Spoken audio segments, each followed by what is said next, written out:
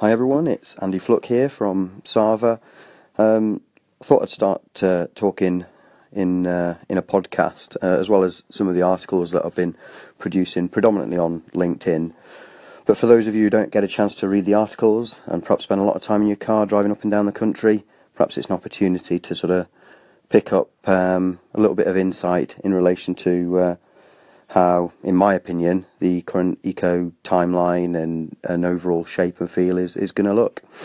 I think in terms of the overall timeline, clearly, as ever, with anything relating to government, it tends to be a little bit tight. I think the unfortunate thing for me is, given that it's a transitional phase of eco that we're currently in, that we hadn't started the transition right at the beginning, so we were a little bit further along in terms of our thinking and preparation for Eco 3 as a whole supply chain.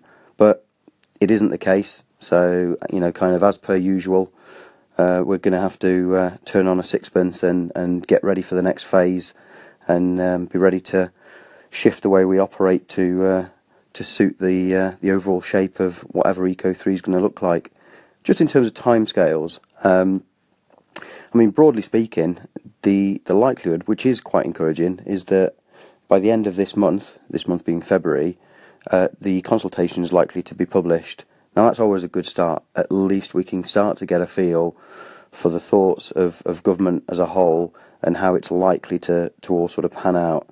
So sometime in the next couple of weeks, hopefully we'll get a glimpse of the actual document, and to some extent, at least then the rumour mills can stop, because we'll be much closer to the feel of what it's all going to look like. By mid-March, so again, it's a quick timeline.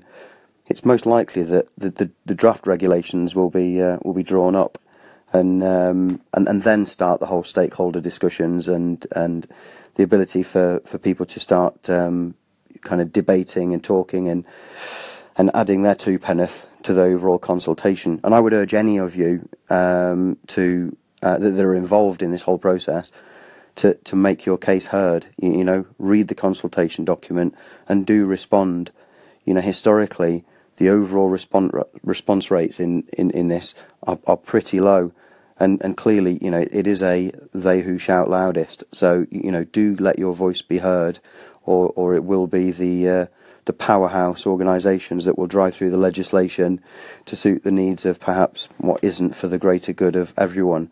And maybe I refer particularly there in relation to, the small to medium enterprise businesses. And as we know, eco is absolutely piled up with micro businesses that, for a lot of the time, are reliant on continuity within the eco environment to enable us to keep installing measures, keep finding customers, and keep alive as businesses until the next contract.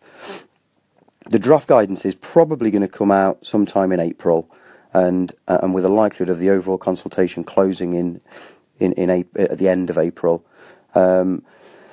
I would imagine a lot of this and the pace of this is also on the basis of trying as best they can to get the legislation laid before the summer recess at Parliament, which will take place in July.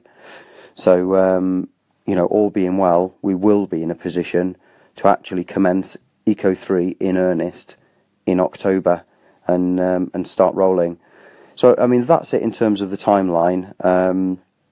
I'd like to speak a little bit later on how I feel the overall shape and feel of Eco 3 is going to look. And my intention certainly is to deliver a bit of a running commentary on this over the coming weeks. So, hopefully you'll find it useful, and do feel free to get in touch with me through LinkedIn and discuss any of the concerns that you might have, and I'll try and keep you all up to date.